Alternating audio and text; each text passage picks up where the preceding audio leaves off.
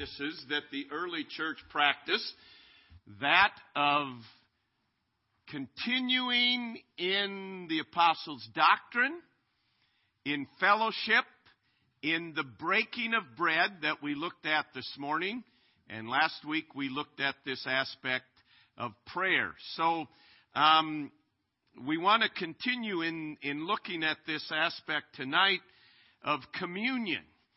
And in the Lord's Supper, it's commonly referred to as the Lord's Supper because the night that he was betrayed with his disciples, he instituted this memorial.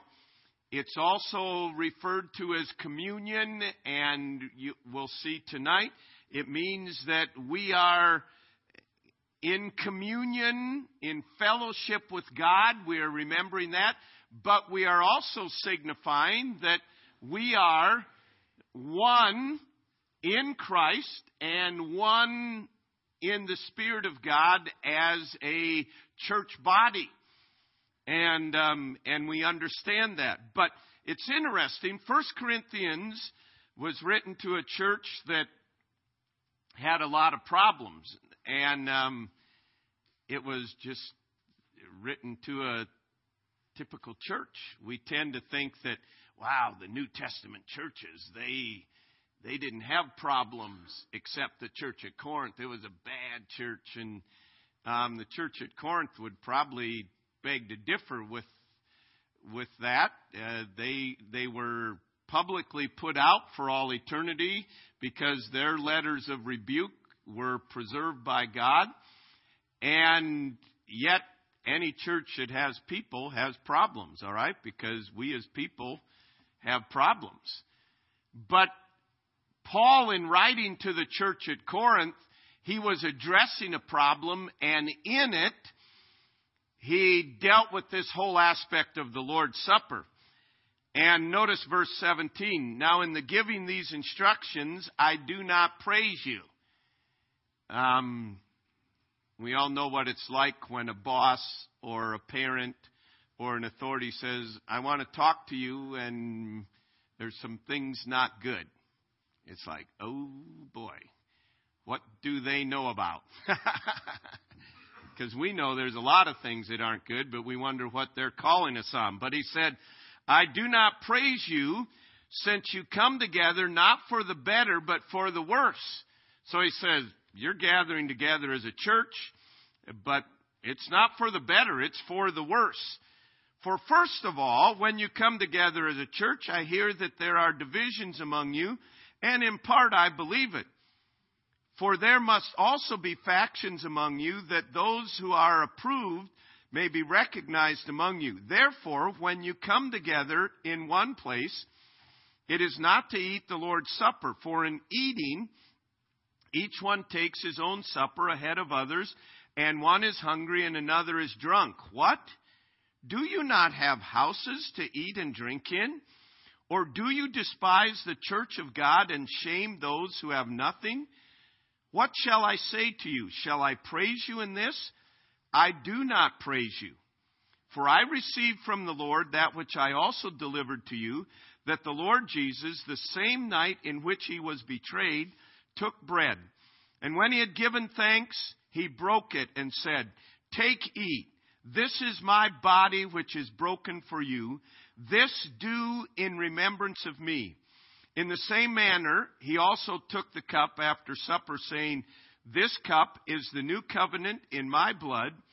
This do as often as you drink it in remembrance of me. For as often as you eat this bread and drink this cup, you proclaim the Lord's death till he comes.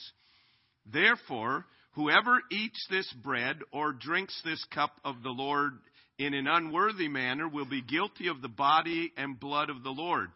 But let a man examine himself, and so let him eat of that bread and drink of that cup.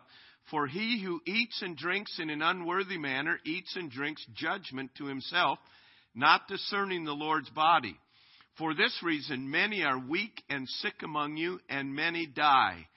For if we would judge ourselves, we would not be judged. But when we are judged, we are chastened by the Lord, that we may not be condemned with the world. Therefore, my brethren, when you come together to eat, wait for one another. But if anyone is hungry, let him eat at home, lest you come together for judgment, and the rest I will set in order when I come.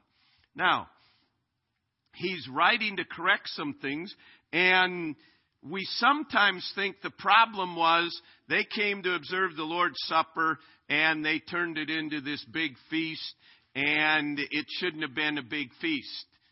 Some tend to believe that they would have a feast, a supper, and then they would come and observe the Lord's Supper afterwards. And as a result of that time together, it was a time of remembrance, a time of celebration. The point is, he was not correcting them on having a feast and having this. He was saying, when you come to communion, you are celebrating your oneness with Christ and with every other believer, but he says you're living in contradiction to that. You've got factions among you, he said. Where is the oneness here? He said, you have some people that are well-fed and others that are completely hungry. Where is the oneness in this? Where is the communion and the fellowship? And really what he's saying is, if we say we are followers of Christ, it ought to be reflected.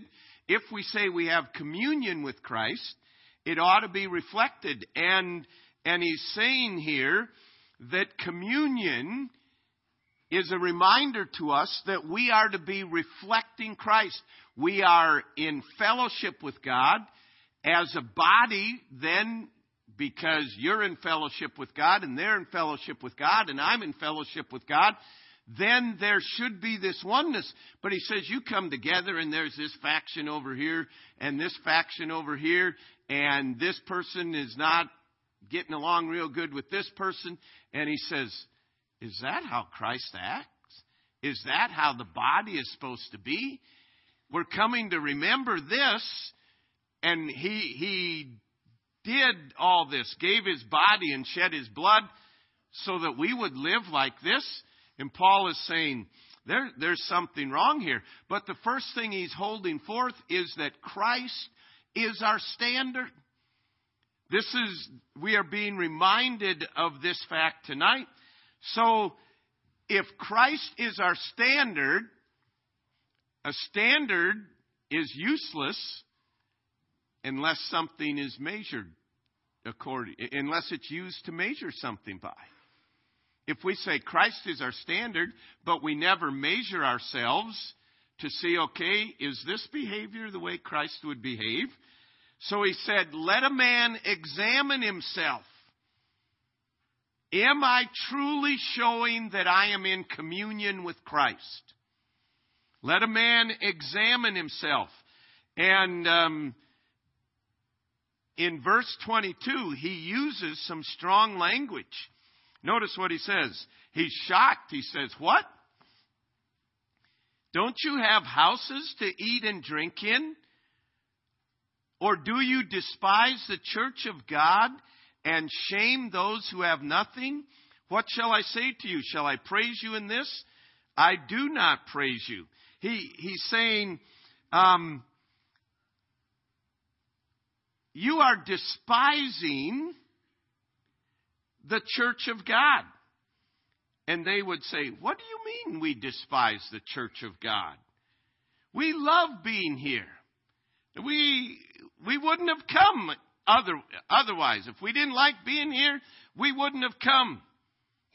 We love to get together, and we love our feasts, and we love remembering this. But Paul says, okay, you love gathering together, but he says, at the same time, you are despising your own body because some of you are despising others in the body. He says, some of you have your needs met and you have turned a blind eye to the needs of others, and you are despising the body. Oh, we love the church, but we despise the members of the body. He said, I do not commend you with this loveless behavior because it contradicts the Lord's Supper. How can we remember God's love and not show love to others? How can we remember God's forgiveness and not forgive others? The Lord's Supper is not just a ritual that we go through. It is a call for us to be like Christ, and it is a call for us to love. It's a standard. This is how Christ loves. Ooh, this is how I love. And it's a reminder to us. It's a call to us. How am I caring for others? And so Paul, in this, he didn't just say, oh yeah, I wanted to remind you about the Lord's Supper. He's tying it in to these divisions, to these neglect of people in the body. And he says, if Christ died for the church, which he did, surely we ought to love the church. So we need to examine ourselves, and we need to look around and see whether we are treating one another in the way that Jesus commanded. If we're united with Christ and others are united with Christ, then we are united with each other, and God calls us to love as Christ loved. It's so easy for us to tolerate others, to agreeably disagree, but do we love? Do we despise others? That's a strong word, but he said here, or do you despise the church of God and shame those that have nothing? Now think of it. There's all kinds of ways for us to despise one another.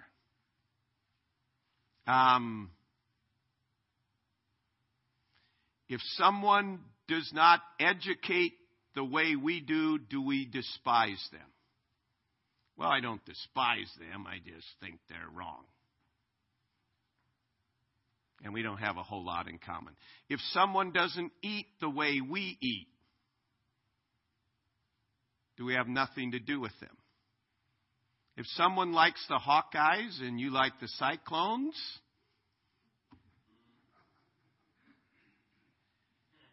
seriously, it is amazing the little things that we can divide over.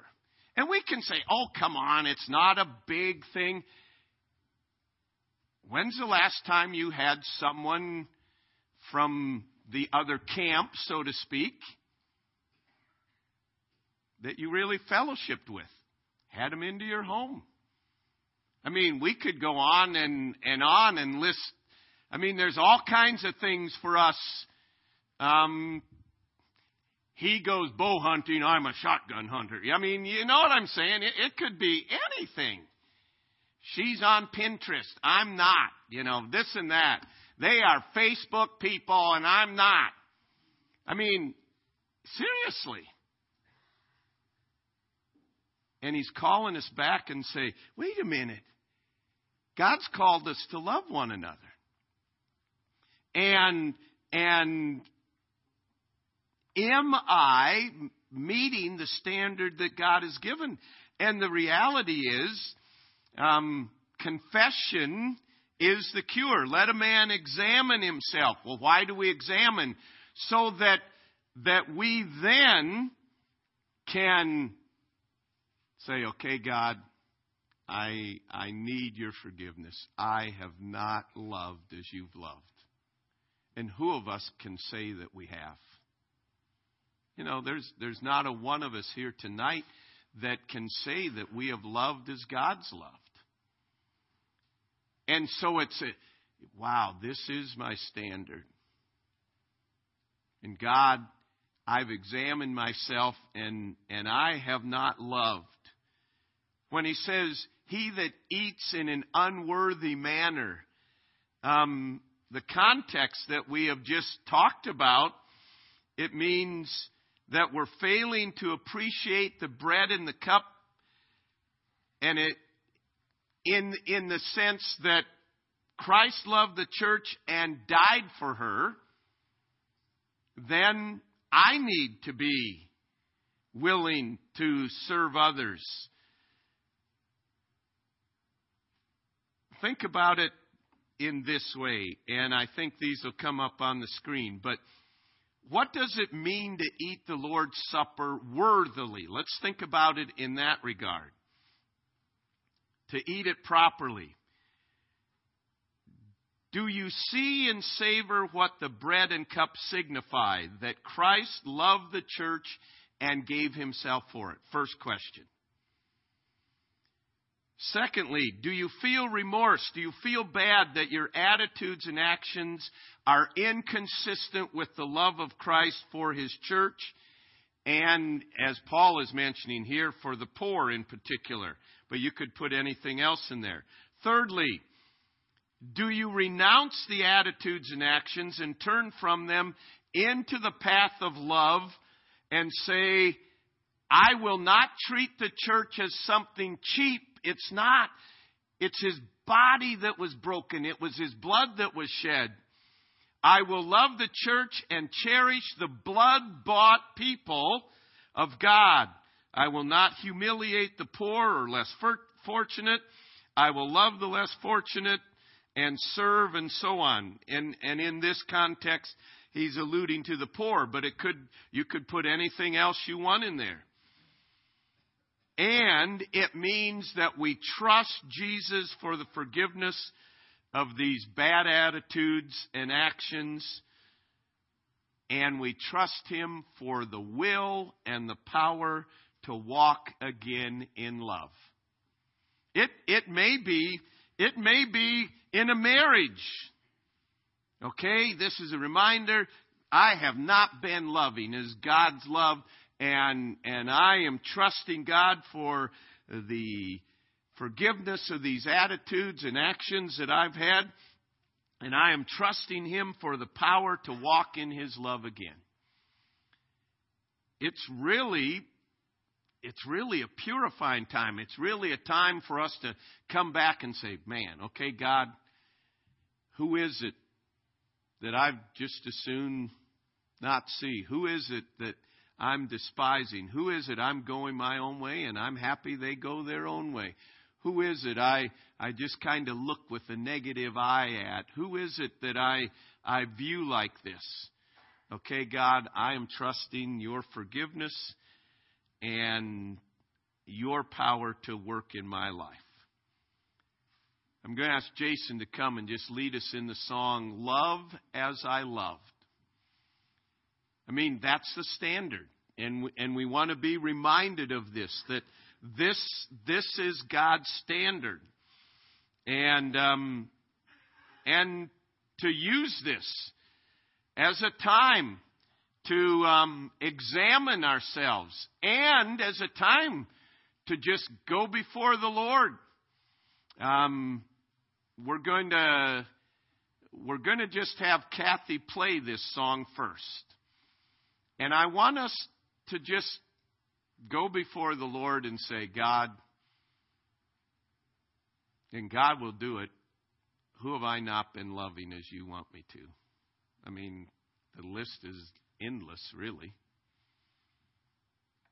God, forgive me. And she's going to play through it once, and then Jason will have us sing it together. But go before the Lord right now and measure yourself by the standard of Christ and seek his forgiveness.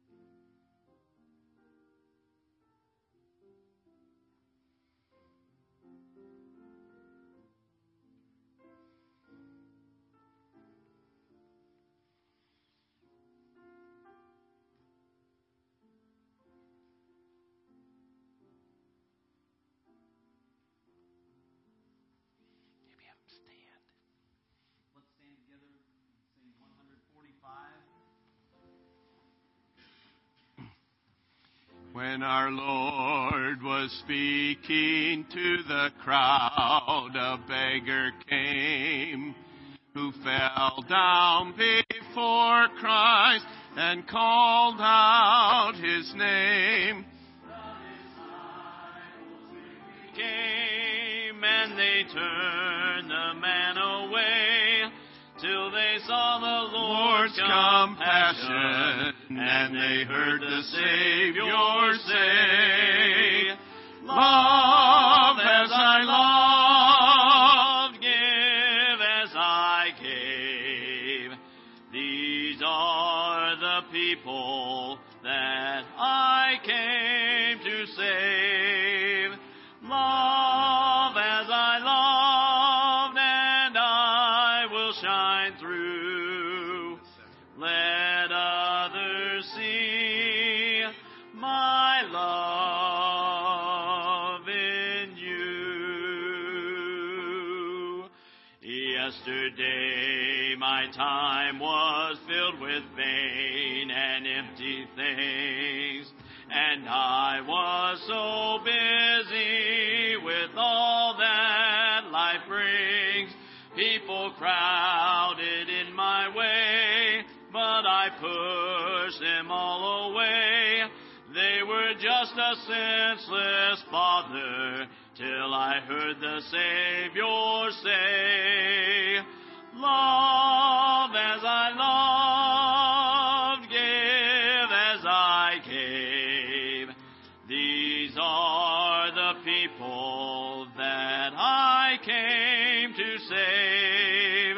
Love as I loved, and I will shine through. Let others see my love in you. You may be seated. Love as I loved. Let others see my love in you. And the goal in all of this was unity. At what point do all Christians come together? It's at the point of the cross. What brings us together? It's the cross. We're all here with differing experiences and differing backgrounds, and honestly, this group would never, ever, ever meet were it not for the cross. I mean, we all have way different, we'd go separate different directions. But it's the cross. That's where we meet. And we all meet at the foot of the cross, and we meet there as common sinners, saved by the grace of God. The common ground upon which we all stand is the cross. And that's why we're coming together, and it's the cross that brought us peace with God. It's the cross that reconciled. And it isn't just a symbol. It's the basis of our fellowship. I am crucified with Christ.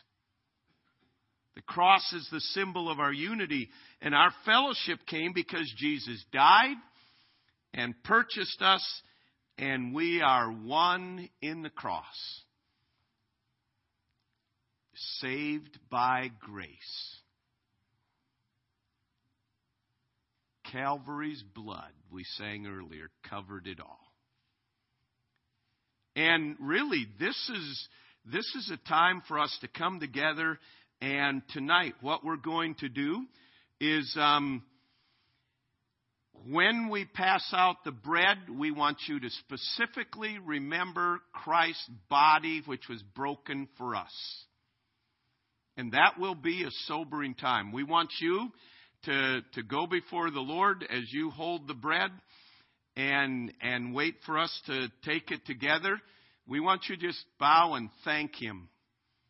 We don't need to go into details about His suffering, for His body. Then tonight, when we pass the cup, which is a symbol of His blood, we want you, on the other hand, to think about, it is this blood that brought me to all that I am in Christ now.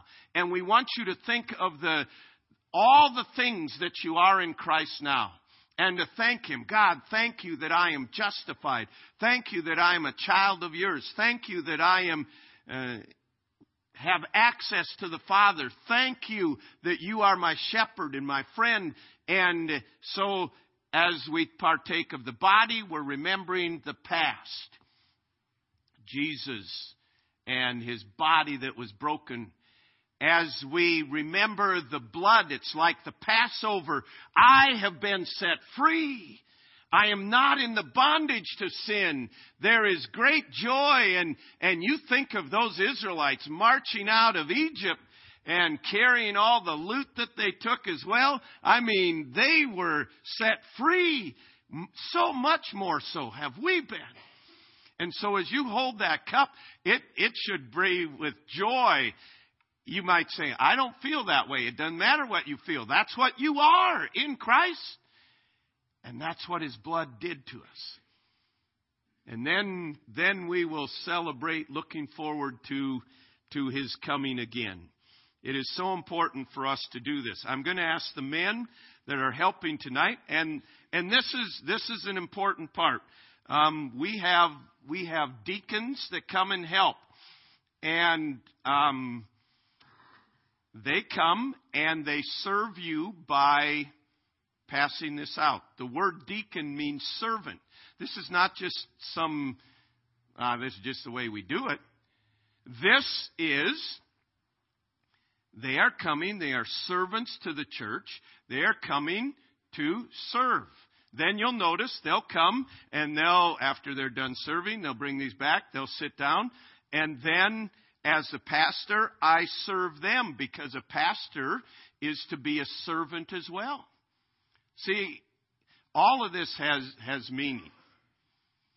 And it is very important that we understand these help us to remember, but we're all the same. We're all meeting at the cross right here. And so I'll ask the 4 men that are helping tonight if you'll come and just be seated here. And we want you to you make this as personal as you want. I mean, you can say, this is just a ritual and go through it and get nothing out of it. Or you can take the time tonight and say, God, it's been a while since I really thought about the sacrifice you've made for me. I stub my toe, I jam my finger, I get a sliver in my hand, I sprain my ankle, but your body was broken for me. And it was for me. And as you hold the bread, which is a symbol of His body, go before Him in prayer and thank Him for it. We'll ask the men if they'll come and prepare.